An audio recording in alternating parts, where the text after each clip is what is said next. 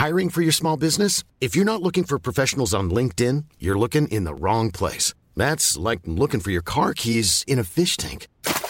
LinkedIn helps you hire professionals you can't find anywhere else, even those who aren't actively searching for a new job but might be open to the perfect role. In a given month, over 70% of LinkedIn users don't even visit other leading job sites. So start looking in the right place. With LinkedIn, you can hire professionals like a professional. Post your free job on linkedin.com/people today. One size fits all seemed like a good idea for clothes. Nice dress. It's a t-shirt. Until you tried it on. Same goes for your healthcare. That's why United Healthcare offers a variety of flexible, budget-friendly coverage for medical, vision, dental, and more. So whether you're between jobs, coming off a parent's plan, or even missed open enrollment, you can find the plan that fits you best. Find out more about United Healthcare coverage at uh1.com. That's uh1.com.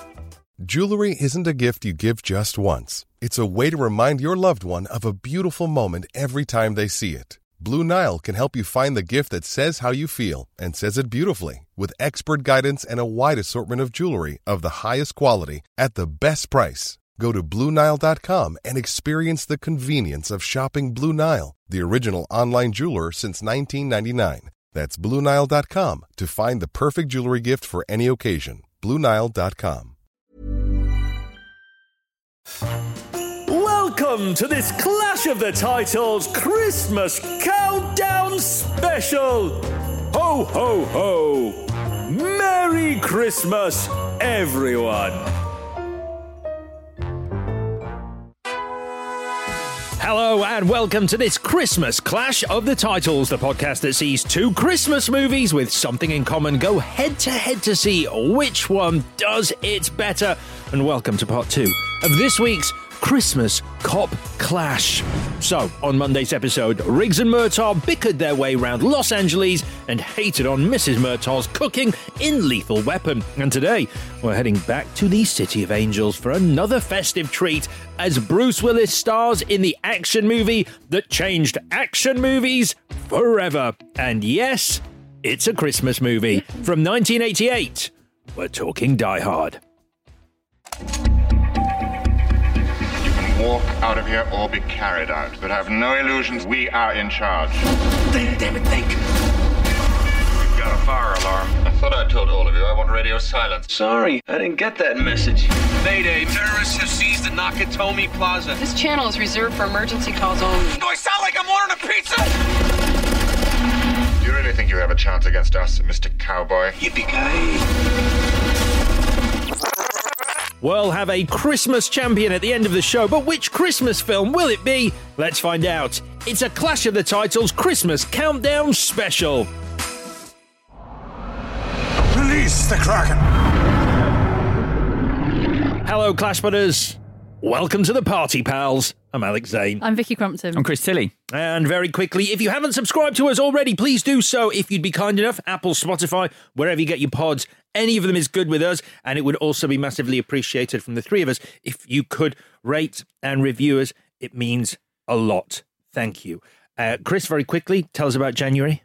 Yes, if you've got any suggestions for pairings, we're going to do the films that you pick in January. So email us, show@clashpod.com. with a good pairing. And do email us 2 films. Don't email us 1 film and say, I couldn't think of another one, but this film's good, so you guys think of one. That's not how this works. That's the challenge. That's the challenge right there. Challenge is finding 2. Yeah. Not just 1. I've got films for the last 18 months I've not been able to figure out what to pair them with. Oh, haven't we heard about them? Yeah. They're a struggle. Well, there was a Christmas one we had a problem with that we all wanted to do. Famously. Yeah. I was like, oh, this is a problem. Weren't you? What was that? Home Alone. Oh, you're still smarting about that. Only because 30 people wanted it that are our listeners, our loyal, lovely listeners. Here we it go. feels personal, do you know what I mean? Yeah, listen, so just to clear... It doesn't always go your way. Just to clear the air. It's not me, it's the listeners. Right, and I want to clear the air with everyone, you, the listeners, but mainly you. Home Alone, fine, but doing it with Home Alone 2, I just didn't want to do. And I'm pleased, sort of, that we did Love Actually in the holiday instead, because that was just, it was fun. Let's talk about Die Hard. All right.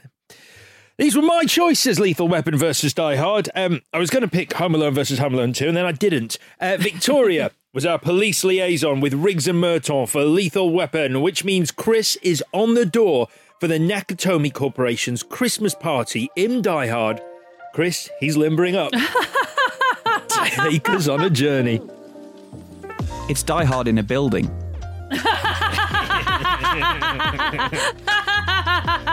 It's much easier when the title is a genre. Lovely. I mean, I could read you the tagline as well, because the tagline was unnecessarily long and detailed. The tagline for Die Hard was, high above the city of LA, a team of terrorists has seized a building, taken hostages and declared war. One man has managed to escape.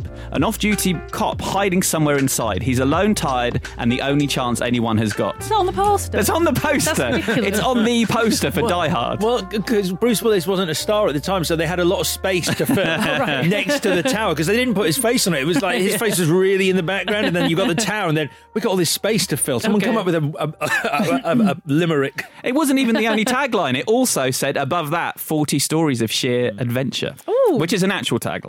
Have you seen some of the interesting titles that this movie had around the world? It had some great ones around the world. In Germany, it was called Die Slowly. Greece, Very Hard to Die. Norway was Action Skyscraper. Mm-hmm. This is a good one I like. From Poland, The Glass Trap. Oh, lovely. Isn't it good? Yeah. Well done, Poland. This feels like Eurovision. Spain went with another good one, The Crystal Jungle. Really? All right. Yeah, a lot of talk from D'Souza and everyone who wrote this script about it being a jungle movie. Okay. Set in an office. Hungary's rather confusing, Give Your Life Expensive. And Denmark went with Mega Hard. My favourite, though, is Thailand. Big building fight. I mean, Die Hard is nonsense. It is, isn't it? It's nonsense. It's become a thing, but it's nonsense. And at the time, I remember the criticism of it was, well, what does that mean? You're just putting two words together that don't mean anything. Yeah, which is why there's all those confusing titles from foreign markets, because they were like, well, it doesn't make any sense. So we're in Thailand, big building fight. Just on the title front, D'Souza, the writer, was offered a directing gig. He hasn't done much directing, and if he was told he could direct the film if he did a rewrite of a script that was pitched to him as Die Hard in a building. He turned it down. It's insulting. So when did you first see this one, Alex? No idea. I've seen it so many times, but I don't remember. I remember being very young. I remember being blown away, but I couldn't tell you. I think I was probably about 10 or 11, so young, but yeah, it wasn't, again, a movie moment that I remember. I just remember loving it. And Vicky? It's sort of the same, but only the end of the film. So I've seen the end of this film millions of times, but I've only seen the beginning once before I watched it in the week. So that's why Fists for Toes, Toes for Fists, whatever it is, that really took me by surprise, because I don't remember that. Yeah. Yeah. Too much feet in this movie. I knew you'd be upset about it. Too much feet. I remember being excited about this because I loved moonlighting. And I would watch Bruce Willis films, and I watched Blind Date and was disappointed, and he did one called Sunset and disappointed. And this one didn't actually appeal to me, weirdly, as a kid. But then I remember it was the #1 video for 3 or 4 months. And so when I was old enough to get someone to hire it for me, I watched it. And then I've watched it every year since. Except the last 5 years. Like you said on the last episode, I watched it too much a little bit. And so last year, because my missus had never seen it, I watched it again. And I did feel like, I have seen this enough now. But then I enjoyed seeing it again this year. And it was nice seeing it through new eyes, fresh eyes, who, was coming to it with no baggage, and she friggin' loved it. So yeah, it still works its magic. Yeah, but I imagine this is like, Christmas. This is a Christmas movie, and I think we're talking about Christmas as a whole here. I think that it's like what happens, as you get older, Christmas loses its shine. Well, not for me. Until you have kids. No, it's not it's not about the kids. I mean, it is meant to be. That's so weird. I know, it's really weird, and I know that makes me sound like a terrible parent, but it gives me legitimacy. But I'm really very still much about Christmas. Like, even if I didn't have kids, I'd feel the same. I just love Christmas so very much. You didn't have enough baubles for your tree, we just heard. I know, I'm lazy, that's the problem. Right, okay. And Woolworths is shut, so I don't know where else to get them. Where do you go? You hate eggnog? I do. I like everything else about Christmas. Okay. We'll get it out of the way because it's so boring. The Die Hard is a Christmas movie thing. I did email the screenwriter a few years ago, Steve D'Souza, and we ended up doing an interview. And he said it is a Christmas movie, but I have to say that when I was writing it, I didn't think that it was a Christmas movie. Christmas is why he's coming out to get together with the family. It sort of made sense. If it wasn't Christmas, it would have been Easter. But when I went to the set for the first time and saw all the Christmas decorations, that's when it struck me that it was a Christmas movie and that it was going to play every Christmas on TV. And it didn't, it was released in July in America and February in the UK. So it wasn't even thought of in that way at the beginning, but it obviously has become one. Let's never mention it again. So, Die Hard, let's go back to The Detective, written by Roderick Thorpe. That was a novel that was turned into a movie starring a 52-year-old Frank Sinatra, who played a more hard-boiled character of who we know today as John McClane. Back then he was known as Joe Leland. It was a hit movie, so they asked the author to write a sequel. Thorpe wanted to do something more action-oriented, but it took him 10 years to write Nothing Lasts Forever, the book on which Die Hard's based, by which time Frank Sinatra was too old. But the story started as a dream he had the night he saw Towering Inferno in 1975, in which he saw a man being chased through a building by men with guns in his dream. So this book was published in 1979, and it does share a lot in common with the finished film, but they changed a lot as well. So the cop is visiting his daughter in the book, not his wife.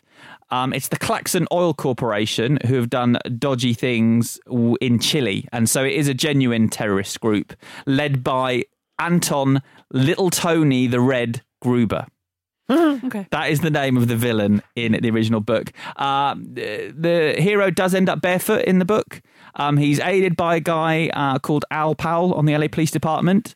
Isn't he more of a hard as nails kind of guy, though? He knows his shit. There wasn't the biggest transformation, the fact that Bruce Willis's John McClane is your everyman. He's a beat cop, or a detective at least, from New York, who's come out here, and he doesn't really have the skill set to deal with the situation. He's just got his wits and his ability, that his sharpness. But he's also a very troubled bloke. We're in his mind for the novel, and there's guilt for something he's done before. He's an alcoholic. He's quite disturbed, our hero, in the book. But the baddies are intending to expose this company, and I think the daughter might be involved, and the daughter gets dropped off the building at the end, and the police chief, Dwayne Robinson, gets killed in the book. No one would have minded that happened in the film. No, then maybe they should have kept that. But the tone of the novel was quite far darker. But stuff that did make it in is crawling through the air ducts, dropping the C4 bomb down an elevator shaft, jumping off an exploding roof with a fire hose attached to his waist, and then shooting through the window to re-enter, taping the gun to his back at the climax. That's all from the book. Is it really? Yeah. So Lawrence Gordon, the producer, purchased the rights to the book based on the cover. So, suggesting that maybe you can judge a book by its cover. I've seen the cover. It's a very cool cover. Okay. It is the building. It's like the poster for Die Hard, which is why I imagine they went, well, if it worked for the book, let's put the tower on the cover of the movie. And he asked a tennis pro called Jed Stewart to write the script. Right. Who was inspired, his take on it, by an argument with his wife. They fell out with each other. He drove off, and then halfway up the road, he realised that all he should have done was apologise. And why was he? Well, he had a crash on the way, didn't he? He crashed into an empty box on the freeway, and had to swerve off. And he was in his cold sweat. He was like, "Jesus, what am I doing?" So, if you ever have an argument with your wife and drive off, the best thing you can do is almost die in a car accident, and that will turn you around, both literally and metaphorically. Yeah. So, adding that aspect of it being about a bloke who needs to apologise to his wife, it was greenlit by Joel Silver, who changed the title. And we've talked about this before. I believe that Die Hard was the title of Last Boy Scout. Yeah. And he said to Shane Black, "I want that." Yep. And he wanted the top of the building to explode, and he basically told poor Jed Stewart to piss off. That Stephen D'Souza, who he'd worked with before on Commando, which was previously done, was going to come in.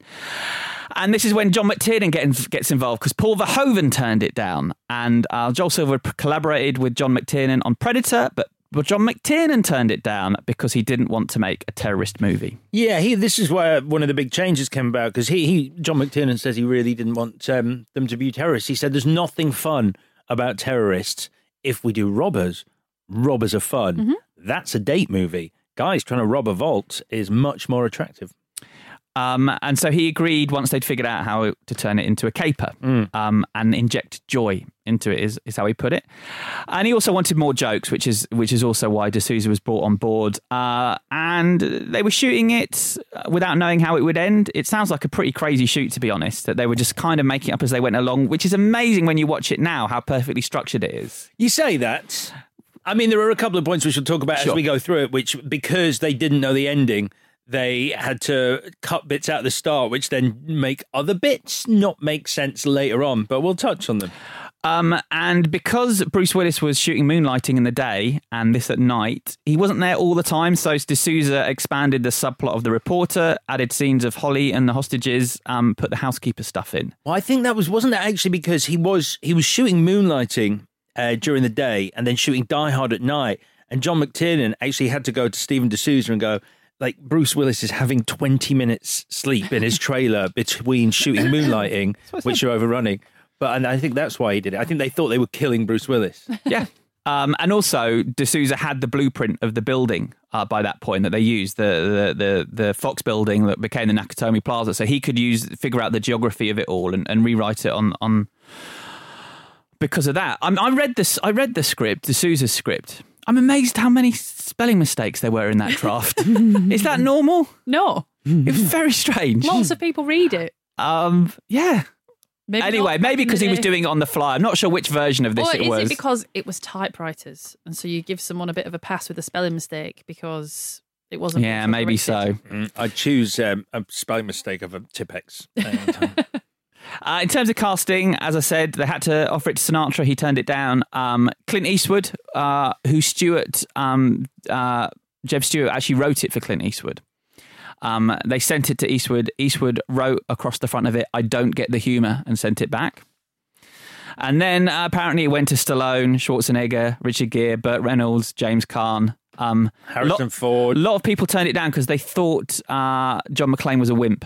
Really? And these testosterone. Yeah, because he spends like the first half hour kind of staying away from the terrorists, not getting involved, trying to get the police, doing the right thing, but not doing what action heroes of the 80s were expected to do, which is take their shirt off and shoot people. Yeah, which is why it's the revolutionary sort of like it changed everything movie.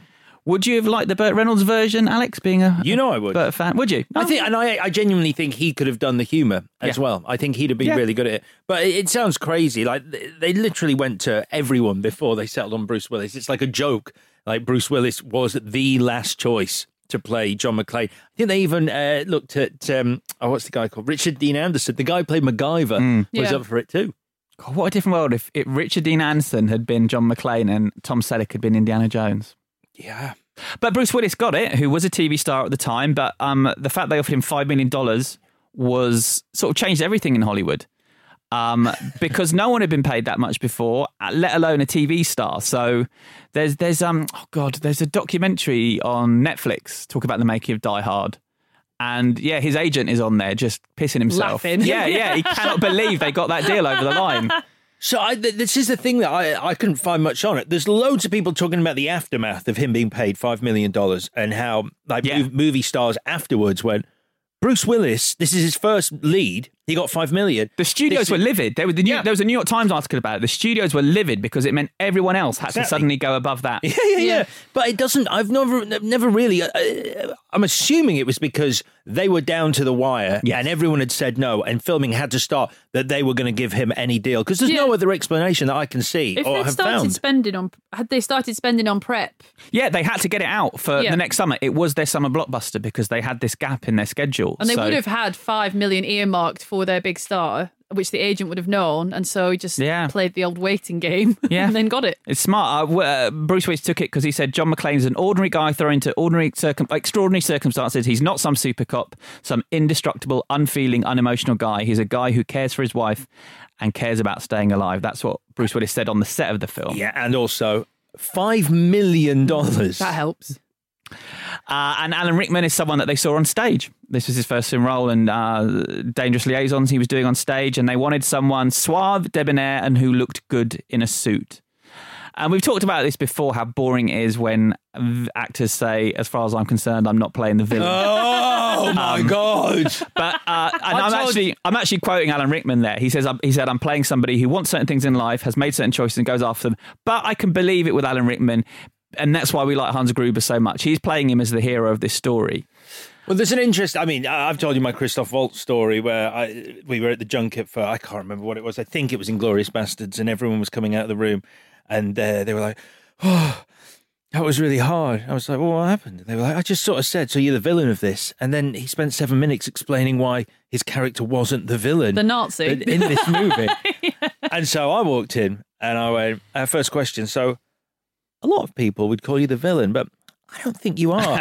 And he was like, this is fantastic. Yeah, I've been saying this to everyone. I'm like, have you really? How would I know that? But the thing is, there's an interesting thing about why Hans is kind of relevant that Alan Rickman says, I'm not the villain, because Stephen D'Souza talks about how if you're going to write a movie like this, an action movie, you do need to be writing it as the villain.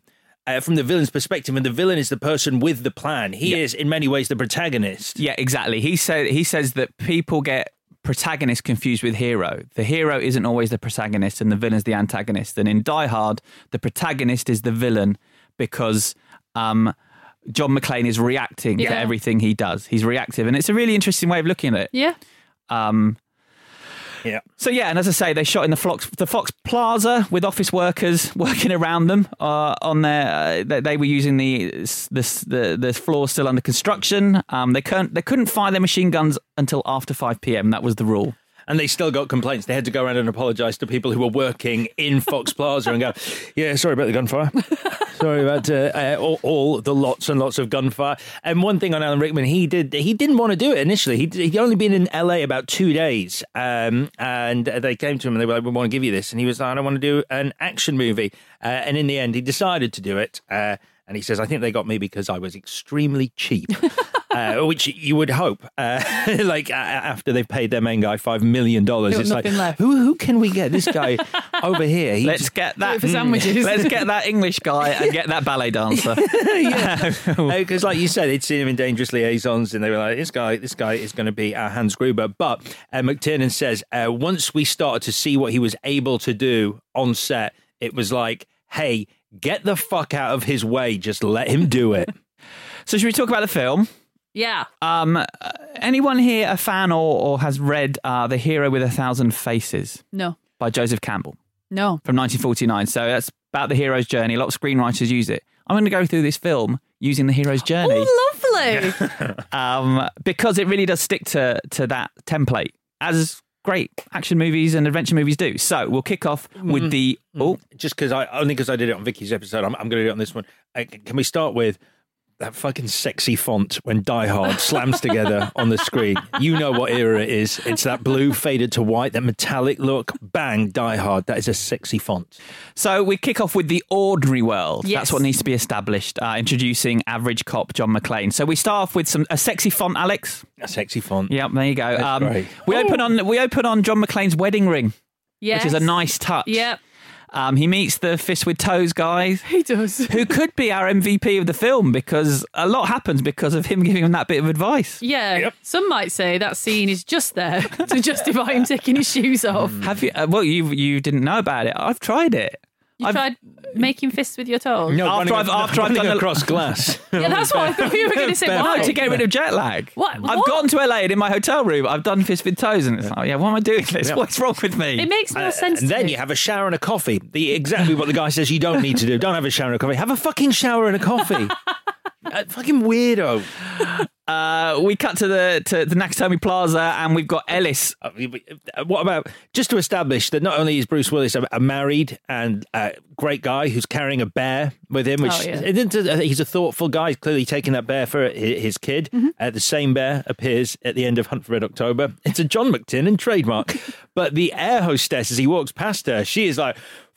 Yeah, I know. Hello! She's not messing about. That look she gives me is like hubba. It's because I found, and I'm guilty of this as well, when you see a man being fatherly, it is very attractive unless I found it's your actual partner. I don't know why. It doesn't rub off on Mark. When Mark does something fatherly, I'm not like, whoa. I'm just like, yeah, get it done. But if I see your dad in the park, I'm like, are you here by yourself? But honestly, I'm a fucking nightmare. The man deserves better. He sits in the front seat with Argyle, his driver, rather than the back seat. So we really know he's the common man. This is a decent bloke, John McClane. Yeah. The filmmakers were worried that this film didn't start with a kill and not enough was happening early on. But I think it helps this film that we establish the characters so well before the deaths start happening. But you won't see that in many other action movies. It's a good point. I hadn't thought of that. But I love the start of this film. The slow build tension in this film is one of the greatest bits. I also like the use of Christmas in Hollis. The rap song in that one. In the script, it says, Steven Seagal writes, and damned if it isn't the Fat Boys or Run DMC doing a revisionist number on White Christmas or something. And they found that with Christmas in Hollis. Argyle then says he's going to wait for him in the car. And Argyle seems to get hammered. Yeah. I know, I get why he's doing it, because I think he's running the meter up, so he'll get more money. But we talked about this in The Holiday last week. He's just getting really drunk before driving off, isn't he? Because I countered, because from my angle, I'm like, I would be so bored. Like I like listening to music on the speakers in a car. After about 10 minutes, I'm like, fuck this. Yeah. Where's the booze? But I think you only see him drinking one small whiskey, and it's only after he finds out that there is terrorists in the building. So I think we can give Argyle a pass on Really? this. Yeah. So for the rest of that 2 hours, he's not touching any... If he is, they've gone...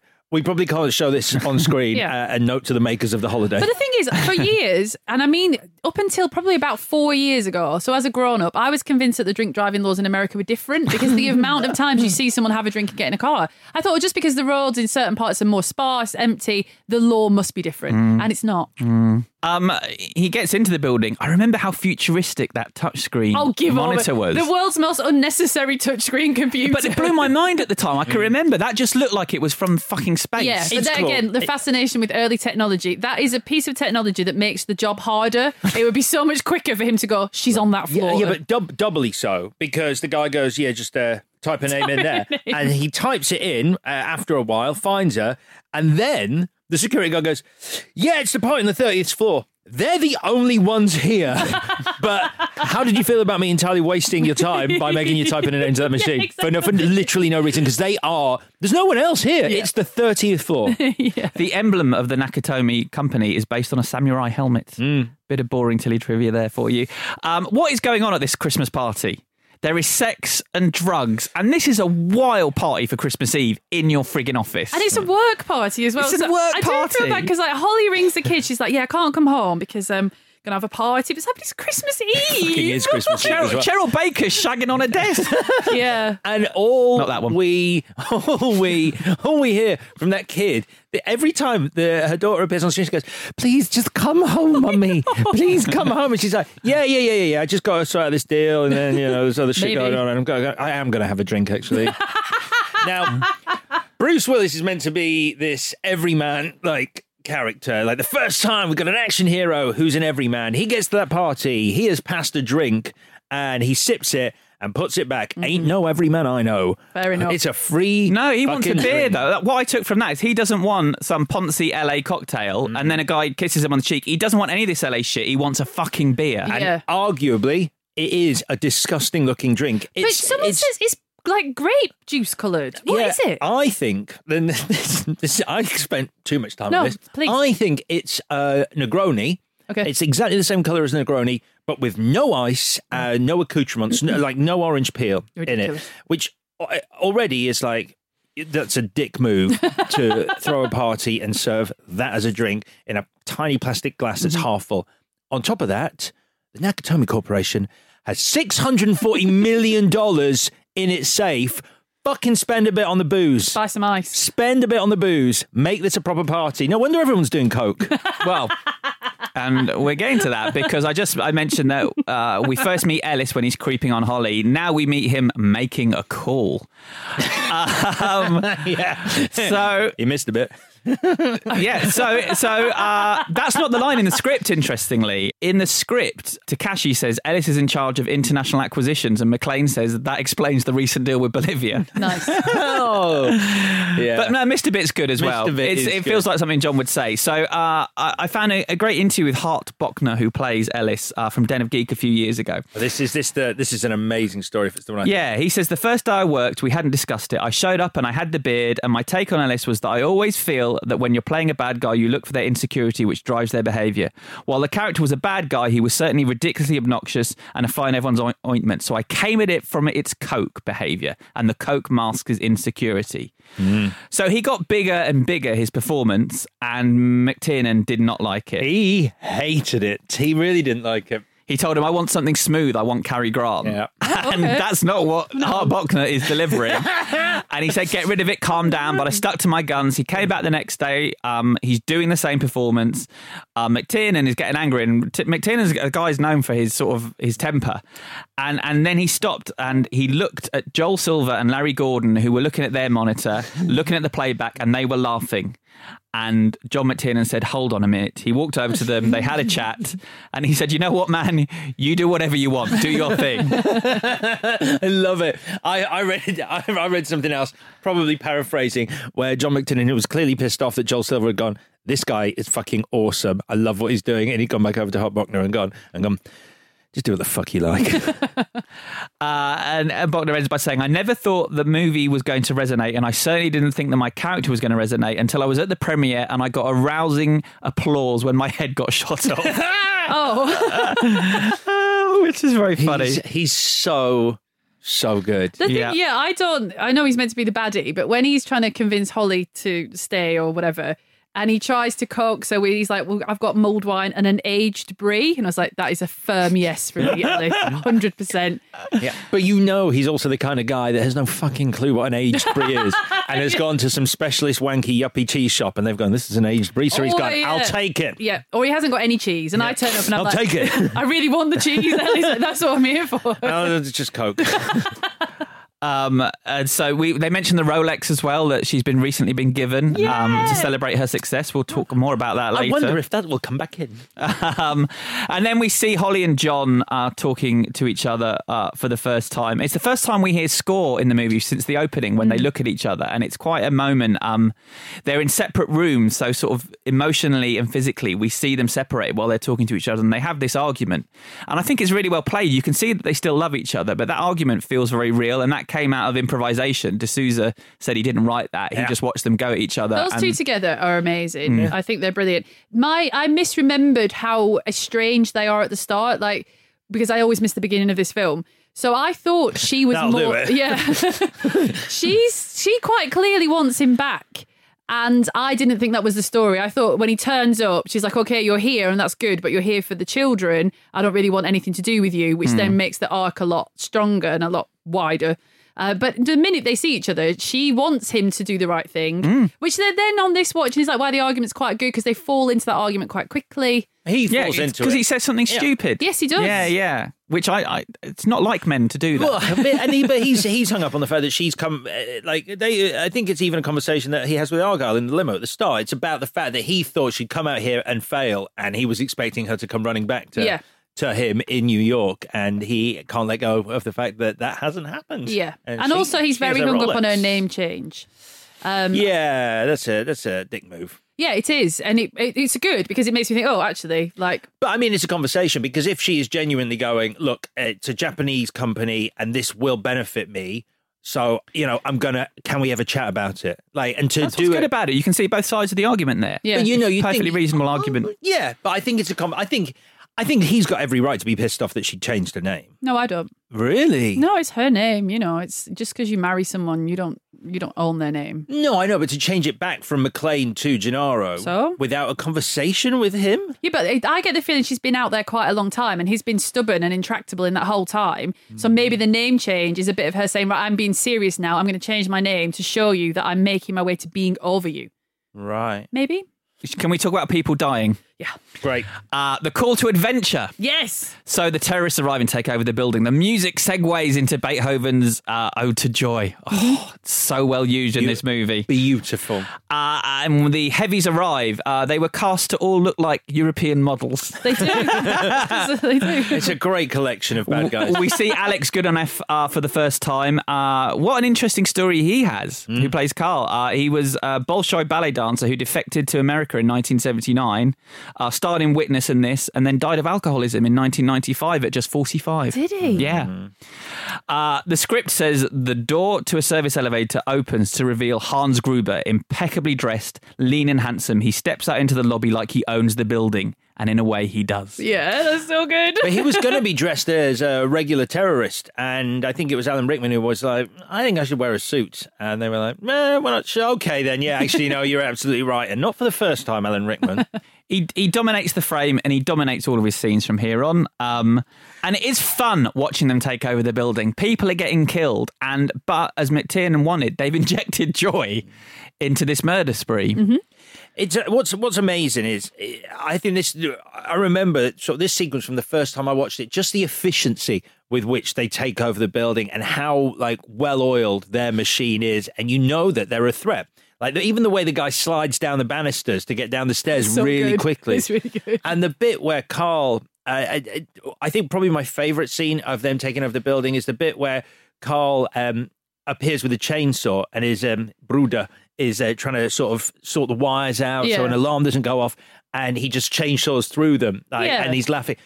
To me, that establishes their brotherly love and that brotherly relationship they have like in about 17 seconds perfectly, because you can tell he's the older brother and he's fucking with his younger brother, and yet he clearly loves him the way he walks off laughing. I learned a lot actually about writing from that interview with Stephen D'Souza, and he said Carl's brother is the dog villain. And that's something that's from Westerns. In a Western, the main villain kills the sheriff, the second villain kills his deputy, and the third villain kicks a dog. So he's the dog villain. You've got to give him something to do that shows he's evil, but he doesn't get one of the good things to do. So he kicks a dog, therefore he's the dog villain. And he's Carl's brother. None of us are saying his name, even though he has a name. Yeah. Shall we have a break? Okay. Let's do it. This week on Stakhanov. Between the Lines with Melissa Reddy releases a brand new episode exploring the hot topic of head injuries in football. As well as exploring the sports link with dementia with neuropathologist Dr. Willie Stewart, Melissa spoke to ex-Tottenham star Ryan Mason, who was forced to retire after a devastating head injury aged 26. I couldn't look at light. I was sleeping for like 20 hours a day. I couldn't really hold a conversation. Like I say, when the brain gets an injury, the body almost just instinctively responds, and it almost just shuts everything else down. Meanwhile, Self Care Club Wellness Road Tested have launched a brand new epilogue show. Join Lauren and Nicole every Friday, where they'll be hearing about your experiences, talking to the experts, and reading the very best wellness literature in the Self Care Book Club. I think it's a totally life-changing book for sisterhood and womankind. It's revolutionary in how to adopt self-love and live for who you are. Search Between the Lines and Self Care Club on your favourite podcast player. All that and more at Stakhanov. If you're looking for plump lips that last, you need to know about Juvederm lip fillers. With Juvederm Volbella XC and Juvederm Ultra XC, your lip look, whether it's subtle or bold, can last up to 1 full year with optimal treatment and no additional maintenance. Find a licensed specialist and see if it's right for you at Juvederm.com today. That's JUVEDERM.com. Add fullness to lips in adults over 21 with Juvederm Volbella XC or Juvederm Ultra XC. Do not use if you have severe allergies or a history of severe allergic reactions, or if you're allergic to lidocaine or the proteins used in Juvederm. Tell your doctor if you have a history of scarring or taking medicines that decrease the body's immune response or that can prolong bleeding. Common side effects include injection site redness, swelling, pain, tenderness, firmness, lumps, bumps, bruising, discoloration, or itching. As with all fillers, there's a rare risk of unintentional injection into a blood vessel, which can cause vision abnormalities, blindness, stroke, temporary scabs, or scarring. For full, important safety information, visit Juvederm.com. Ready to pop the question? The jewelers at BlueNile.com have got sparkle down to a science with beautiful lab-grown diamonds worthy of your most brilliant moments. Their lab-grown diamonds are independently graded and guaranteed identical to natural diamonds, and they're ready to ship to your door. Go to BlueNile.com and use promo code LISTEN to get $50 off your purchase of $500 or more. That's code LISTEN at BlueNile.com for $50 off. BlueNile.com, code LISTEN. Hiring for your small business? If you're not looking for professionals on LinkedIn, you're looking in the wrong place. That's like looking for your car keys in a fish tank. LinkedIn helps you hire professionals you can't find anywhere else, even those who aren't actively searching for a new job but might be open to the perfect role. In a given month, over 70% of LinkedIn users don't even visit other leading job sites. So start looking in the right place. With LinkedIn, you can hire professionals like a professional. Post your free job on linkedin.com/people today. Planning for your next trip? Elevate your travel style with Quince. Quince has all the jet-setting essentials you'll want for your next getaway, like European linen, premium luggage options, buttery soft Italian leather bags, and so much more. And is all priced at 50 to 80% less than similar brands. Plus, Quince only works with factories that use safe and ethical manufacturing practices. Pack your bags with high-quality essentials you'll be wearing for vacations to come with Quince. Go to quince.com/pack for free shipping and 365-day returns. And we're back, and we've got the refusal of the call. Yes. So John doesn't really want to do this. This film is a reaction to the toxic masculinity of 80s action movies, but this hero spends the first 30 minutes trying to get help. He's the antithesis of those movies. We see Gruber doing his thing. I love that he's reading from a file of facts. Right. It shows us that he's a businessman. Also shows us that iPhones weren't invented. I think it's a really nice touch that he hums his own theme. He sings Ode to Joy while he's going around doing his stuff. And we learn that this is what happens when terrorists for hire get tired of fighting other people's political battles. So it was a political story in the book, and here it was changed to a robbery, but they've got the same demands, but they're just used as a cover story here. But $640 million. When I hear that figure, I go, that's for 1988. That is a big pot of money to be trying to rob, and it makes you wonder why not every film does something with that amount of money. When it goes like, we're robbing 100 million, you go, well, that's big, but 640 million makes you go, I'd be on Hans's crew. Yeah, I agree with you, but then this might be modern, like a modern look at it, but there's an Alan Rickman line later when they talk about the terrorist stuff being used as a cover, and he's like, by the time they realise what's going on, we'll be on a beach somewhere. But the amount earning of 20%. Yeah, but the amount of money is so large that I thought you'll never be on a beach because you've stolen too much. I think that's why the amounts, when it's a smaller amount, it seems feasible that you could get away with it because it could be written off.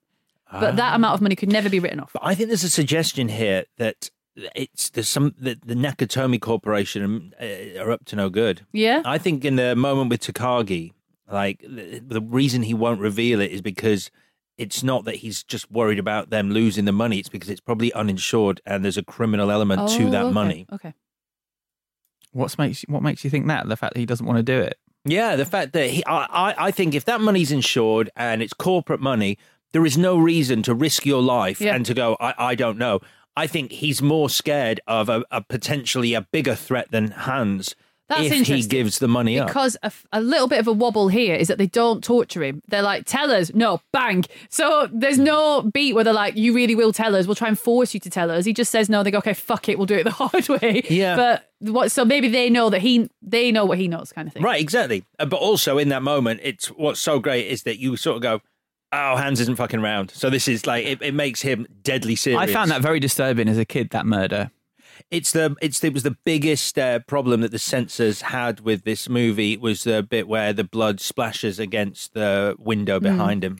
Yeah, they negotiated with the MPAA. It went back and forth, frame by frame, to decide how much red paint was allowed on the door, is how they put it. Just one of those ridiculous conversations. We got McClane talking to himself. I don't like that.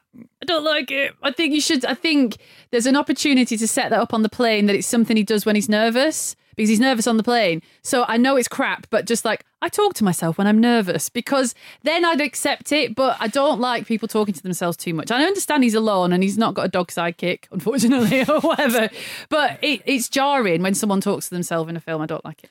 In fact, and yeah, it feels natural to me in Die Hard, but maybe it's because I've seen it so often. It feels more natural here than when I see it in a lot of films. I think he does it really well. He does it very well. Yeah, I just wish I could buy it a bit. The bit that you're talking about, the first time he does it, which is the bit you're talking about, is really jarring, where he's like, come on, John. Come on, John. John, come on, think, John, think. Yeah, you don't and need to say he's those sort of things. like, but he's doing a weird walk, sort of like, he's spinning around and like his arms are quite straight and he's like, come on, John, come on. And at that point you're like, this isn't weird. But you get used to it. You get very desensitized to it very quickly. Yeah. When he sets off the fire alarm and the fire trucks are coming and he says, come on, baby, come to Papa, I'll kiss your fucking Dalmatian. Do you know what that means? I sort of like switch off to like the intricacies of what he's talking. I'm just like, I get it. He's excited they're coming, and then I move on emotionally. What are you talking about? Well, he says that. Right. And I've researched it. Do you know what it means? I know what it means. Can I guess? Yeah. Is why I'm asking. a Dalmatian a dog that you use to sniff out bombs? No, not far off. Is it every fire engine in Los Angeles has a Dalmatian with it? It's the fire station mascot in the States is a Dalmatian dog. Yeah. They don't have a real dog though in the truck. No. But they might have one at the station. That's a complication, isn't it? Like you're trying to put out a fire as someone fed the dog. Well, exactly. I mean, you know those fire hydrants that they have on the street. Yes. Yeah. I mean, if you've got a dog, it's going to be pissing on it. Yeah. You're like, get away. It's in the from way. it. This doesn't work. Now we're on to crossing the threshold. Okay. And it's the fight with Carl's brother on the unfinished floor. You won't hurt me, policeman. You have rules. And he says, that's what my captain keeps telling me. So we know he's a maverick. And it's a great fight. It's a brutal fight, ending with him breaking Carl's brother's neck on the stairs. Yeah, I think it's an accident, though, isn't it? Does he intentionally break it? Like, does he make him fall in a way? I always sort of just thought Carl's brother was a bit unlucky. Yeah, maybe so. But he finds bullets, a walkie-talkie and a lighter, all of which will become useful. Rickman is barking his orders, and he's eating a chicken sandwich at the same time while ordering death. And that was a Rickman moment where he said, death should just be very easy for this guy to order, and while he's ordering death, he should be more interested in what's in his sandwich. Yeah. And it's so perfect for the character. It's so blasé that he's more focused on his food.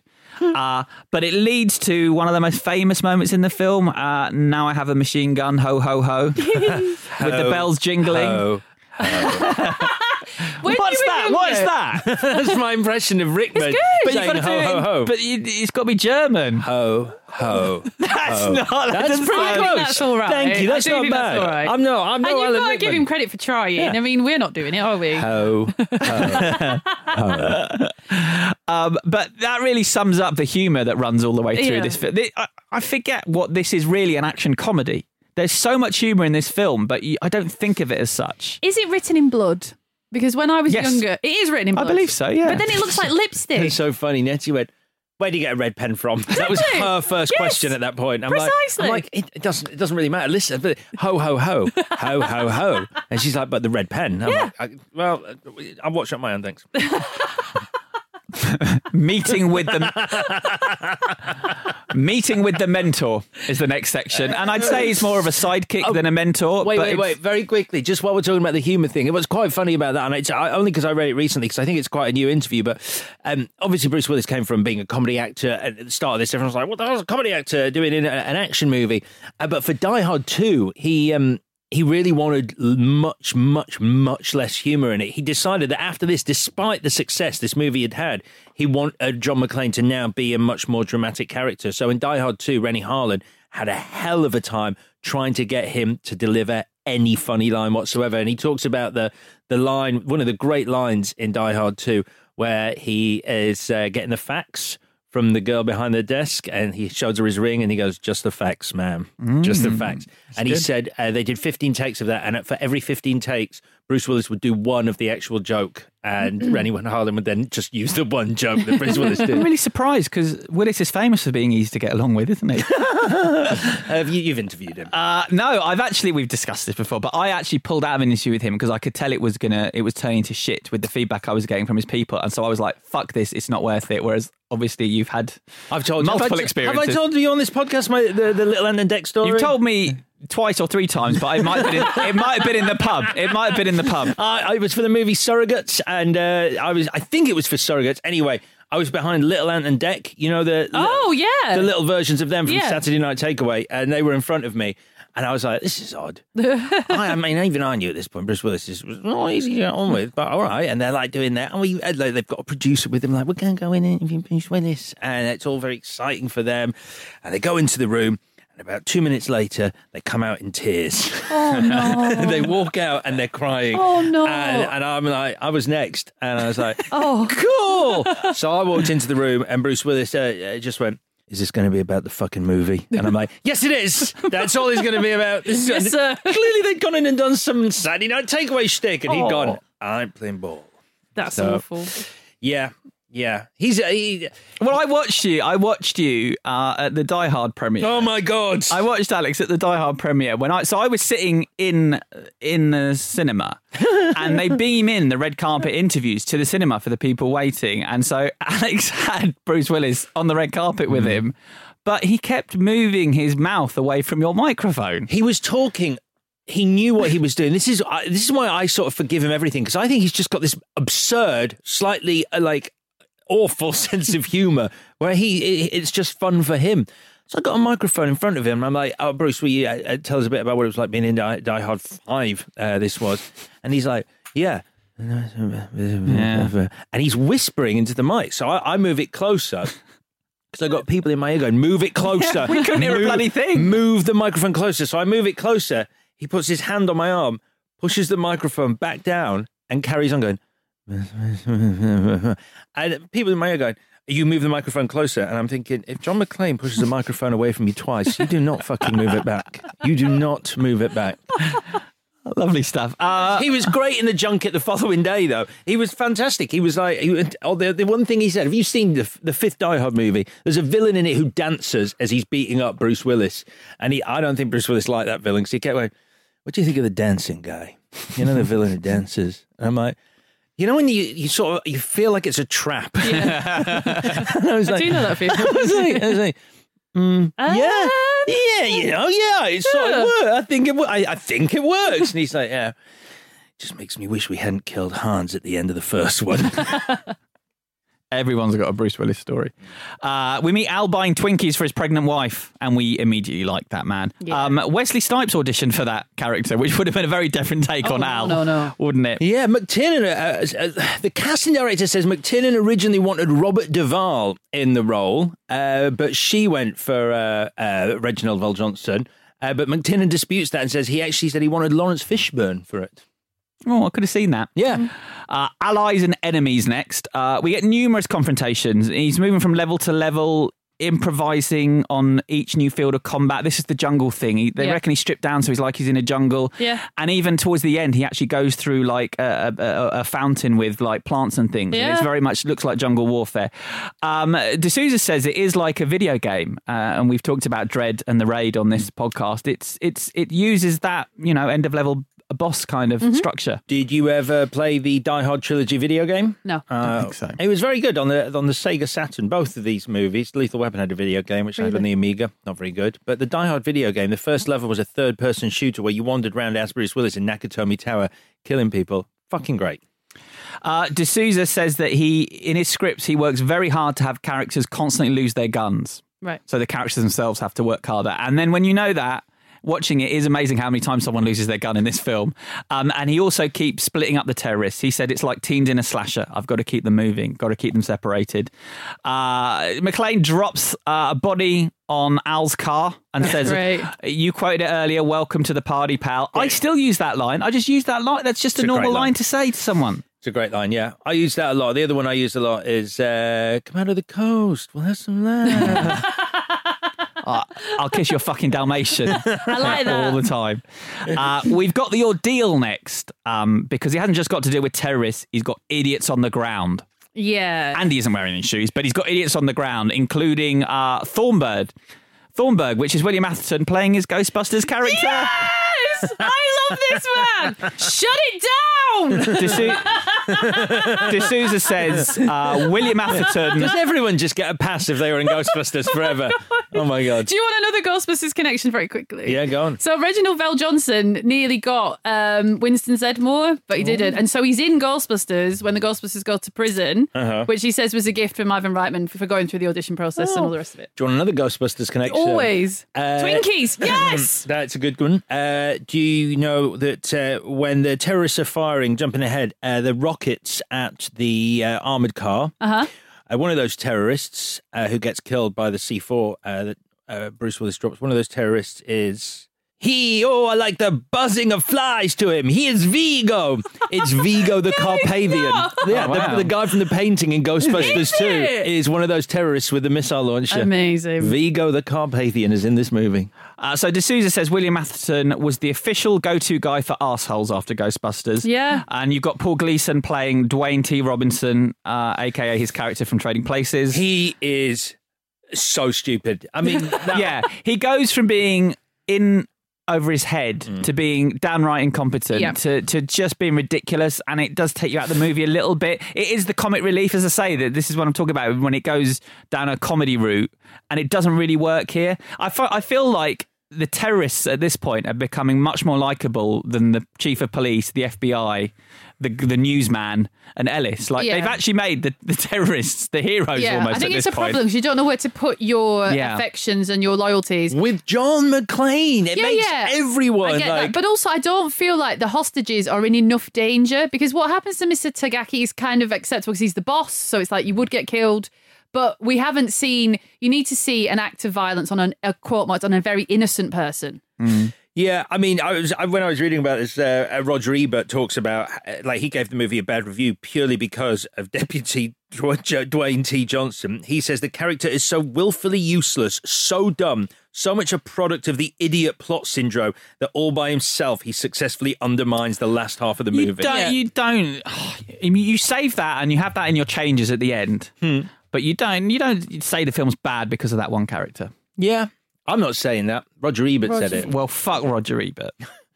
But also, it's the thing that I hate, which is I don't like it when we're watching the police figuring out something we already know. If it has to happen to forge his John McClane's relationship with Al, then fine, but maybe just get through it a bit quicker, because I know all of this. So it's agreed. Just a bit distracting. John's got his walkie-talkie so he can communicate with Hans Gruber, which leads to some really great scenes. Hans Gruber says you are...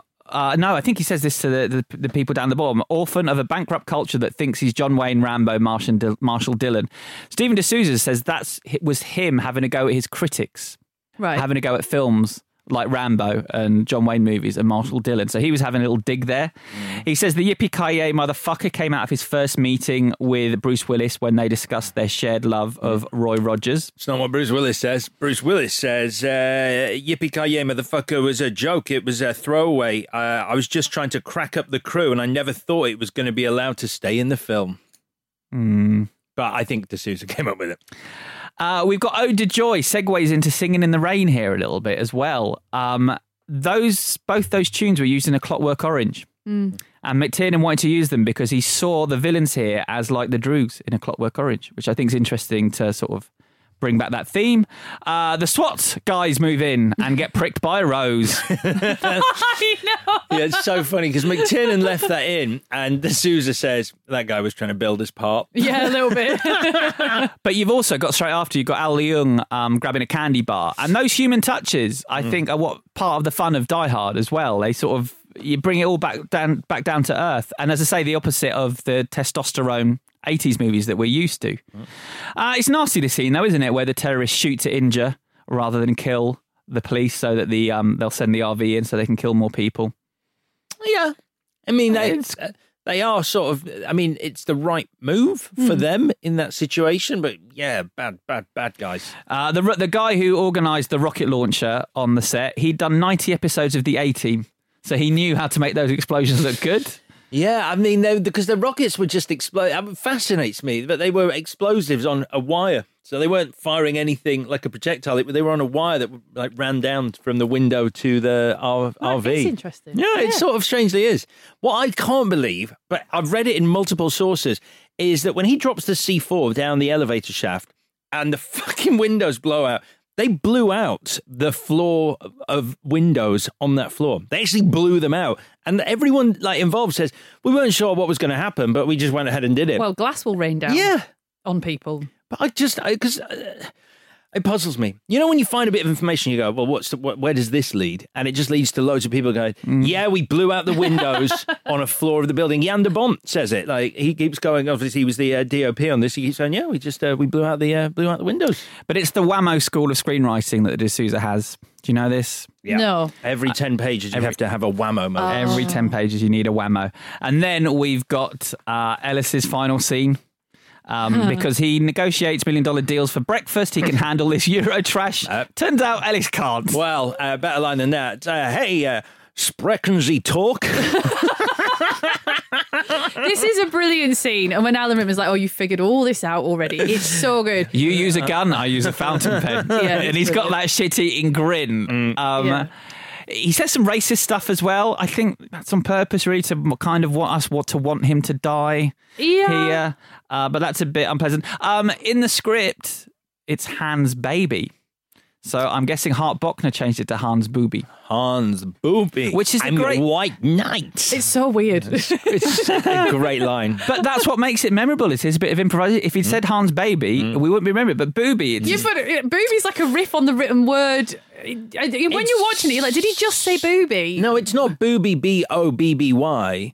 It's that's Bobby. You just said Bobby. You spelled Bobby. Sorry, yeah, I did. Hello, B-O-O-B-Y. It's B-U-B-B-Y. It's the Yiddish term of affection. It's Yiddish. Oh, Bobby. Yeah, Bobby. Yeah, it's that is not a Jewish what thing. I heard. But did you not think that Ellis was going to sell out Holly straight away because he knows? It's surprising that he protects her. Yeah, it is surprising. It makes you think maybe he does like her, really, because at the start you're thinking he's just trying to bang whoever he can, and she seems like the person that he's going for that night. But he walks in there like, I've got something you need and I can fix this, and I fully expect him to be like, she over there is his wife. Yeah, I wonder if he probably would have sold her out if he'd been given chance. If he was less coked up. But honestly, I think maybe he didn't expect to get shot at that moment because it seems unlikely. It sort of goes against the entire character. Like if he just sort of gone, I'm going to die and I'm still not going to give up like Holly Gennaro. But the interaction between McClane and Ellis is really electric there, I think. And you can see McClane, you can see Bruce Willis does well here. You can really see him thinking and figuring out how this is going to play out, which is when he changed his mind. And then obviously Ellis, when he changed his mind, there's just some good face acting, Vicky. And I know you like face acting. I do. Can I just be devil's advocate and say I think it's bollocks. The way that the scene is written as it is, Ellis should sell Holly out, obviously. He's a bad guy. But the scene is written like that so that we've got John McClane. You then can then say to Al, I've tried to do the right thing. It's like, you don't like this man. Like, I'm not saying you want him to die, but the dialogue is layered in a way that's like, you had your chance to save him, you tried to save him, you're a good guy. And it's like, we know you're a good guy. I didn't buy it one bit that exchange would have happened like that. He should try and sell out his wife and then John McClane has to step in or whatever. I just didn't. It's good face acting, but face acting sometimes it's not everything. Although it does put Holly one step closer to Ellis's private bathroom that she's after at the start. That's true. Yeah, that is true. And it misses a trick, which I'll come to in the changes, but you could bring her into the action sooner if she's fully involved at that point. The next aspect of the hero journey is tests, and we have a test here where John McClane meets Hans Gruber. D'Souza says that Joel Silver has 3 rules for action movies. He says number 3 is we're going to get an R rating anyway, so let's see some hot babes. Number 2 is shoot as much comedy as you can. If it's too much, you can cut it out later. And number 1 is these movies are hate movies. They're like romance movies, only they're hate movies. In a romantic picture, a boy and girl have a meet cute. They have several several dates and they go off together. In a hate movie, they have a hate cute, they have several dates and one kills the other. The problem with this picture was how can we get them together when Bruce doesn't die because the other guy has a dozen people with him and complete control of the real estate. So he had to find a way for Hans and McClane to meet. Apparently they added because Rickman could do an American accent that they heard on the set, but to my ear, he can't do an American accent, so that makes no sense. This is so funny. So apparently he was messing about with the crew, putting on this American accent, and D'Souza was like, oh shit, you can do an American accent. And so runs over to Joel Silver and goes, Rickman can do it. And Joel Silver's like, great. And so they come up with this scene. John McTiernan, and he's a straight shooter as John McTiernan. He goes, I still hear Alan Rickman's English accent. I was never happy with the way he opened his mouth in that scene. I shot it 3 times trying to get him to sound more stridently American. It's odd for someone who's had such enormous verbal skills. He just had trouble getting an American accent. It really doesn't sound American. God. But he isn't doing... The only thing that I will sort of say to defend him is he isn't doing an American accent, is he? He's doing a German accent doing an American... He's doing a German doing an American accent. The problem is when it's got layers. The big reveal when Bruce Willis goes, what, you think I'm fucking stupid, Hans? You're like, yeah, no one did, because you knew he was German because of the accent, right? Yeah. But it's not that. He doesn't see through the accent. He does. No. So this is the bit I was talking about, because they didn't know how they were going to end it. Right. But they didn't know how they were going to end the movie. So there's a bit at the start where they arrive in the truck and they're all coming out of the back of the truck. Mm-hmm. So there was a shot at that point where they all synchronized their same brand Tag Heuer watches, and they had to cut that out because you saw them walking out of the truck and the truck was empty behind them, because they hadn't figured out they're going to have an ambulance in it at the end. Right, yes. So it's actually in that scene, Bruce Willis notices his watch, which relates back to them synchronizing watches at the start, and he's noticed throughout all the terrorists wearing the same watch. Have the same watch, and that's how he works out it's Hans. Okay. And they made this decision just before they were shooting the Takagi death, and so they had to completely reframe that, because initially John McClane could see Hans Gruber. Yeah. And so they had to shoot it in a way that he can't see his face, because that would have spoiled this scene as well. So it shifted a lot in the movie. But I love the way it's shot here, because it suddenly turns, we get a lot of Dutch angles suddenly when he's kind of off kilter and you're not sure who's got one up on the other one. And he's also performing that entire sequence as Alan Rickman on one leg, because the jump down where in the previous scene, he damaged his knee so badly he couldn't put any weight on it. So even though it's shot from the waist up, he's on one leg. So John McClane's on the run from him at this point, and what does Hans Gruber say when he's noticed he's got bare feet? Oh, Scheiß dem Fenster. Karl, scheiß dem. Shoot the glass. Yeah, I'm wearing my shoot the glass jumper. It's a very cool It's really amazing. Because no one in this room ever puts clothes on. So when you start putting a jumper on, it's like, what's happening? I knew Alex was telling a Bruce Willis. I knew it would last a while. Yeah, fair I had time. It's also incorrect German. That doesn't. It should be Scheiß auf das Fenster. Shoot out the window, not Scheiß dem Fenster. But that makes sense, because all the German in the original version, all the German, the theatrical version in America, they just said in the script, they speak in German.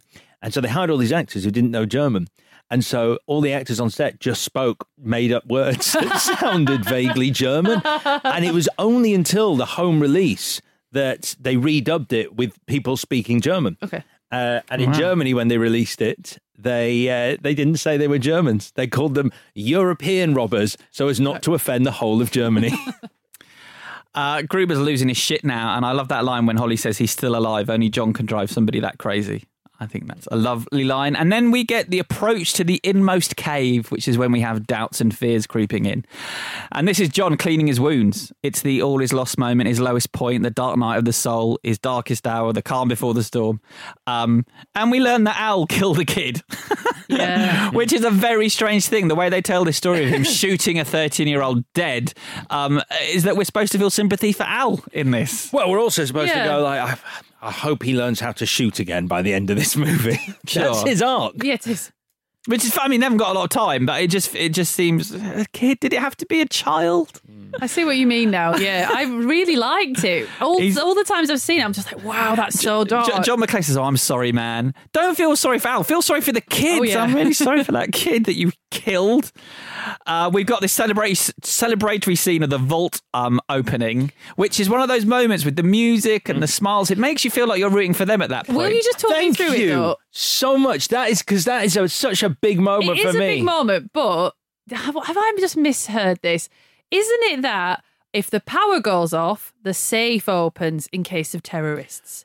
That doesn't make... No, not in case of terrorists. Terrorists? To help them out? It's they have to cut... so the actual thing is, they have to cut a cable, which is the FBI will cut as part of for their plan, which is what they always do, their system.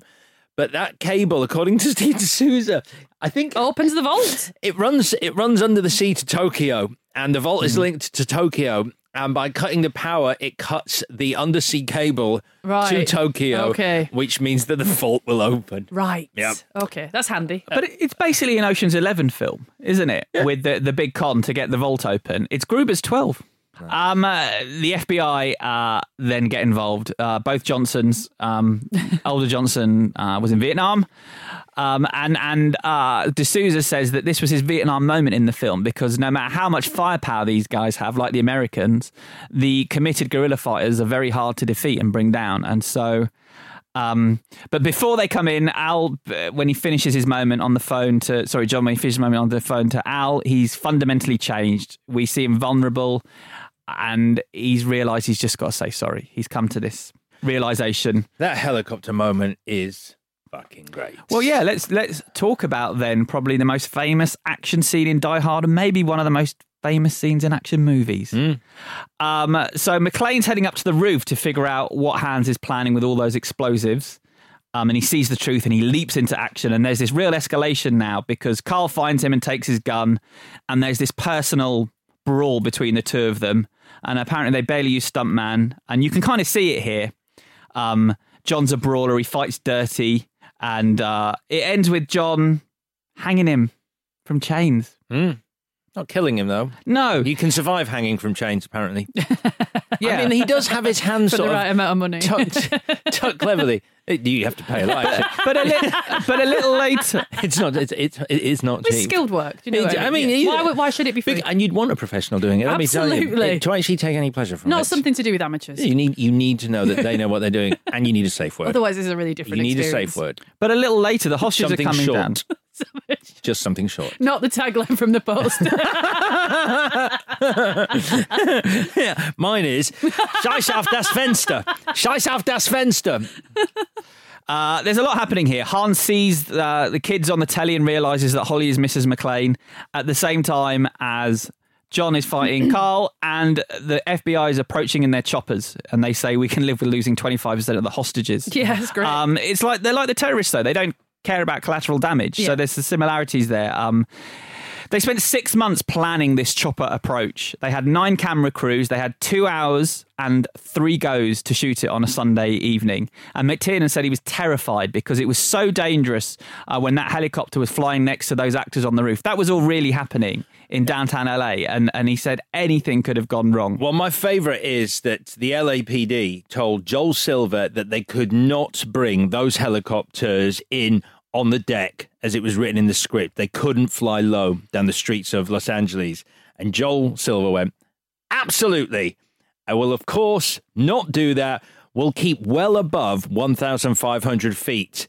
And then to the helicopter pilots, he went, bring them as low as you possibly can go, and flew them in really low. And the thing was, once they get to the top of the building, like the thing on everyone's mind was this was still quite close to the horrible accident with Victor Moreau and the kids on the set of the Twilight Zone movie. And so that was going through everyone's head when the helicopters were so close to the actors playing the hostages on the roof of the building. And that's when McTiernan went, like, we need to not take any risks here.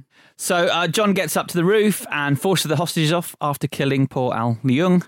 And we see Carl hanging there still to remind audiences that he's dead or isn't dead. And also, McTiernan on the commentary says that when you see Carl there, he wasn't sure if he got that right or not, having Carl hang there to remind us of what? Because if you're going to establish him as alive later, then surely this is telling us that he's dead a second time.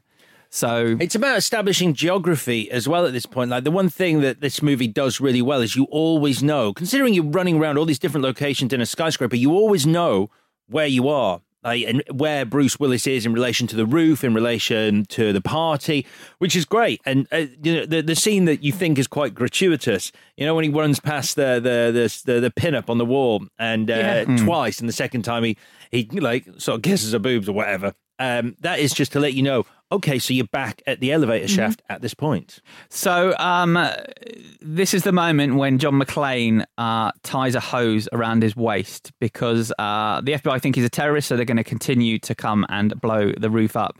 So he jumps just as the roof blows and the choppers fall. And Jeb Stewart, in his version of the script, said he calls this good news, bad news, is how this is written. So the good news is I've escaped. The bad news is I can't get through the window. The good news is I have a gun. The bad news is when I break through the window, the fire hose falls down and drags me down. The good news is I'm smart enough to remove it. So you keep having these back and forths. And D'Souza says he owes that scene, the way he wrote it, to Harold Lloyd, who did that fire hose gag before, but for real, rather than John McClane, who was doing it with stunts. So, yeah, it's just one of those really memorable scenes, I think. Yeah, and the roof blows, and then you get the helicopter crashing down the side of the building. A sort of slightly... when I watched it again last night, I'm like, the helicopter should have probably fallen down by now. It's sort of the building explodes, and then the helicopter sort of isn't there. And then just at the right time when McClane is sort of safe, then the helicopter comes down. And then you get that line from Gleason where he goes, it's an ad-lib from Paul Gleason, where he says, we're going to need some more FBI guys. And that is Jed Stewart's favourite line in the movie, and it's D'Souza's most hated line in the movie. He thinks it's a joke too far. I really like it. I was saying to Vicky beforehand, in Jed Stewart's original script, it was going to be Bruce Willis, John McClane, defusing the C4 and stopping the bomb going off. And it was Joel Silver who went, the minute you have shown the audience that the roof is loaded with fucking C4, you need to blow the shit up. And so he had to go back and rewrite it with an explosion. And can you imagine if that scene didn't have an explosion at the end? It would have been like, what? We find out how they're planning to escape now is via an ambulance, which famously was added at the end of the screenwriting process. So there's no ambulance in that truck at the beginning where there should be. But you can't really see it. They don't hold that shot for long. The terrorists are kind of in front of the truck. So I don't think it really matters. I think they're more worried about us not seeing that ambulance than the audience actually is. And interestingly, that is not an original idea of Stephen D'Souza's. In 1987, he wrote a TV movie called The Spirit, starring Flash Gordon himself, Sam J. Jones, as the comic book character. And the villain was so evil that she was going to blow up a children's hospital and escape in a fake ambulance. D'Souza said, no one saw that movie, so let's use it again. He decided no one would notice, and no one did. In the script, the moment when Hans Gruber, who's taken Holly up to the vault now, says, I'm an exceptional thief, he slaps her in the script. And it's not in the film. Instead, he sort of gets really close in her face and shouts at her. I'm really glad. Yeah. Isn't it so silly? Like, it doesn't matter how many people he kills. I just don't want him to slap a woman. Yep. Because you want to still like him. Yes, I do. I really want to like Hans Gruber. And she hasn't really done anything wrong, so, you know. I don't know.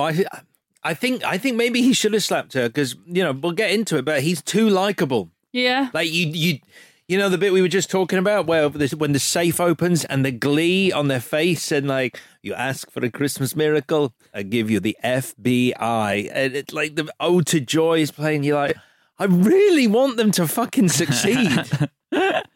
And Argyle gets his hero moment by punching out Theo. Yeah. Now we've got the reward of the hero's journey, and that's also called seizing the sword, which is kind of literal here. So John is broken, battered and bruised, and he approaches Hans Gruber and he drops his gun. They exchange yippee-ki-yays, and the camera cuts to his back, and we see that he has taped the gun to his back, and we get the jingle bells happening. It's such a moment, isn't it? Yeah. He shoots Hans and says, happy trails, Hans. Happy trails, Hans. In the script, it was, you were right about us Americans. he blows smoke from his barrel. We are cowboys. That doesn't work. I'm glad they changed that. Because there's a whole argument that, like, him showboating here is how he ends up, his ego almost ends up with him losing Holly. Because in that moment where he's like, happy trails, Hans, like Alan Rickman grabs her. And he could have Bruce Willis should have been straight in there to stop that. But it's like, there's a whole argument about the sort of ego, and it's about ego, this movie. And if you do things based on your ego, then you end up fucking up. So he does the double shot here, as you say, and Hans has got Holly, and he is falling off the side of the building, but he's grabbed hold of Holly, and it's her watch that saves her. I love it. The watch that represents her career and her success apart from John. But there's two readings. So you can read it as, is it a judgment on her because he's grabbed her by the watch? And so if he just had her hand and there was no watch, he would have slid down her sweaty hand and been gone. So John McClane is right. You've been greedy for wealth, and this Rolex is a symbol of that. Or is it that the watch you can't get as much purchase on a watch as you can on a hand, and therefore her wealth and success of what saved her life? So there's two readings, which I'm very happy with. But I just fucking love a callback, and for it to be the watch is amazing.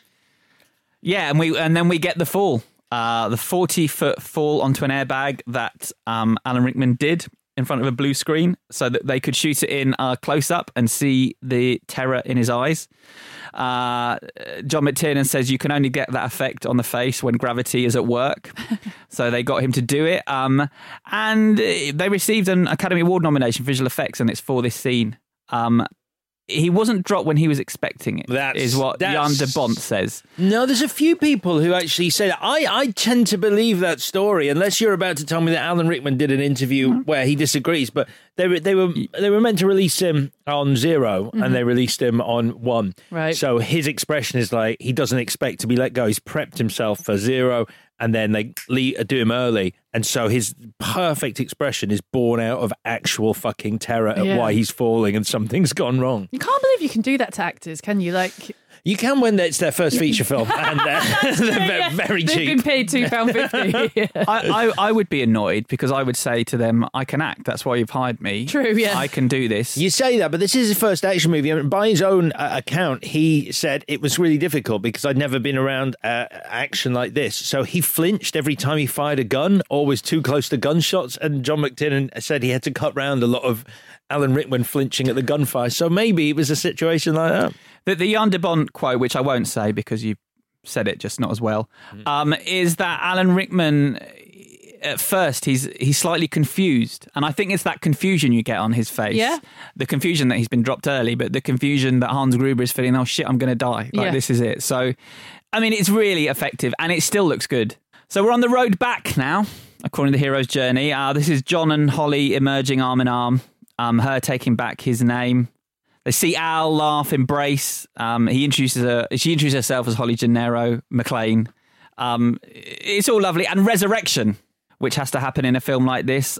Carl is resurrected. And Al shoots him so he can fire a gun again. Set up, payoff. No one cares about the 13-year-old kid that died. It's a very happy ending for a bloke who killed an unarmed child. But as I said, it's a very similar shot to the shot in Lethal Weapon. Yeah. And then we've got the bank bonds falling like snow. And then Return with the Elixir is the end of the hero's journey, and John gets to go home with his wife. Argyle arrives. Holly punches Thornburg, which is nice. I love Holly all the way through this film, and she does get a chance to smack someone who deserves it. And Let It Snow starts playing, and we've got our Christmas movie. So apparently, when this was released, the trailer had audiences laughing at it and booing Bruce Willis and the whole concept. So they took Bruce Willis off the posters about a month in advance because they thought it was a problem. And then they released it. It was a critical and commercial hit, and they put his face back on the poster straight away, which is why we got that famous poster. Let's do the bits. Victoria, what is your best scene? I can't decide between Alan Rickman falling from the building, but I think actually it is the smashing through the window, the good news, bad news, because it's perfect. It's tight, very, really well timed, and it's as everything you said, that it's good. And the beats just up and down. Right, you could just smash through it and you'd be fine. And as an action film, you'd be like, that's absolutely fine because it's scary and all the rest of it. But it goes wrong and it goes right and all the rest of it. So I like that. I'm going to pick that one. Yes. Me too. I've got that one as well for the reasons you said, Alex. Yeah, I'll have that one too. Lovely. Wow, I'm surprised because there's so many good scenes in this film. MVW, most valuable whatever, Alex. I think it's impossible to pick between Bruce Willis and Alan Rickman. I think they complement each other so well. So I'm picking Bruce Willis and Alan Rickman because I refuse to pick. Okay, so Alex doesn't get a vote this week. Vicky, how about you? I feel like a bit of a twat now because it really is Reginald VelJohnson as Sergeant Al Powell because... What? We've not talked about him at all. No, but because of what he did. Like, when I saw that he's okay. like, we killed a kid, I was like, wow, that was really bad. But then when you think about it, it's like, that is really bad. And why? But he gets... I know you think John McClane gets a big art where he learns to say sorry to his wife, but that feels like a bit of a micro moment compared to, I've never been able to draw my gun, I'm a desk jockey now, and now I'm going to kill Carl at the end. So I want it to be him, but I feel seedy saying that now. So I'm going to pick Holly and John's relationship. For some reason, the two of them together, they go into my like canon of brilliant rom-com couples. I really believe in them. I want to be them. I want to be in that relationship. I really care about what happens to them. And I completely buy that they are going through that crisis. And I don't know why. I say her particularly. Like, there's something about her that she's a great match for him, and it just works. So I'm going to pick their marriage. Fine. I like the fact that Hart Bochner really takes his shot in this film. Yeah, why they not? say you should take your shot, but I'm not going to pick him. I'm just giving him a call out. But I did say the issues a couple of weeks ago with Olympus Has Fallen and White House Down with both movies was that they didn't have Alan Rickman. So I feel like I've got to pick Alan Rickman here. But I love the way it's a seduction. He seduces characters in the movie and he seduces us as an audience. That's the thing. When he comes to the party and he walks in, you'd be like, yay, Alan Rickman's here! The party's here. Welcome to the party, pal. Yeah. And I compare it to Mark Rylance, really, this English stage actor who just with their first movie has such an impact in America and becomes such a global star. And it's one for the ages. So Rickman. And what would you change, Victoria? So either, I know this is impossible, but it's Alan Rickman that comes back to life and Al shoots him rather than Carl because he's your big baddie. So I know it's daft and it's impossible because he's just fallen from a great height. But if there was a way to do that, it's like, I do care about Carl, but I don't care about him as much as Hans. Or a little thing, just Ellis sells Holly out when he goes into the room with Alan Rickman and it brings her into the plot more and she's more instrumental in helping her husband and then she can understand what her husband's line of work actually is and so their reconciliation is on, there's just a bit of sort of balance on each side. Yep, agreed. It's a good one. Alex? I would like, I said it earlier, I'd like Hans to get away with it. Okay. I found this difficult. I think it's like asking what you'd change about the Mona Lisa or the Sistine Chapel. Mona Lisa's too small. That's what you would change. Yeah. Yeah, it is. But this is better than both of those things. I think so. Sistine Chapel's very crowded. I've just realised that I've done the same one as the last one. I wrote 2 words, women baddies. Like, it is 13 men. They could have had a couple of German women kicking this shit. Why not? And there's women terrorists in the book. They literally went out of their way to change it so it was only men. All the women actors were busy being bare-chested lady. Well-endowed lady. Yes. But actually, now, having this discussion, maybe I would have had Deputy Dwayne T. Johnson be less ridiculous. Yeah. Because we all seem to agree on that. So, right, should we do the verdict? Let's do the verdict. You want answers? I think I'm entitled. You want answers? I want the truth! Victoria. Oh, this is really hard. I've been thinking about it all week and I thought I would just decide in the room because I didn't have a favourite coming in here. So I'm going to look at it from the couples and in Lethal Weapon, the tension between Riggs and Murtaugh is fantastic in that they both want completely different things. Their characters want different things, but you care about both of them, even though they're on different paths. But then with Die Hard, I think it's more entertaining as a film, and it's one I would rather watch again. And I love John and Holly as a couple. Really love them. So I'm going to pick Die Hard. Chris? Yeah, I know it's not hard this week. I mean, there'd been buddy cop movies before Lethal Weapon. Freebie and the Bean's a good one. 48 Hours, Running Scared, all good, all before Lethal Weapon. But this is the buddy movie. But with Die Hard, it didn't just create that genre. It sort of redefined the concept of an action hero, making him real and relatable and much more interesting. It meant we got much more interesting films after this in the action genre. And everything works. Joel Silver calls it a Swiss watch. I'd say it's a freight train. So while Lethal Weapon is a good film, this is one of the best films of all time. Die Hard wins. Yeah, I mean, I stand by putting them together because I think what do you put against Die Hard? There are very few films, and I think Lethal Weapon is probably the best film to put against it. It's a Christmas action movie, but it pales in comparison. And that is saying something because Lethal Weapon is still a great movie, but compared to Die Hard, it's just not in the same league. So yeah, 3 for 3, as it should be. Die Hard is our winner this week. What are we doing next week? Whose choices is it? It's shall I step in and help you here? It's Chris's choices. Yeah. It? Yeah. Yeah, it Because is. you did The Holiday in Love, actually. I did God. Lethal Weapon and Die Hard. I've been prepping Elf. You haven't. All right, I don't know who's got what, though. I've got Elf, so you just send that to me. Yeah, all right. Vicky's got Elf and Alex I'm doing has Santa Claus the movie. Yeah. Sorry for that. Yeah, I'm doing Santa Claus the movie. Couldn't have prepped that, could you?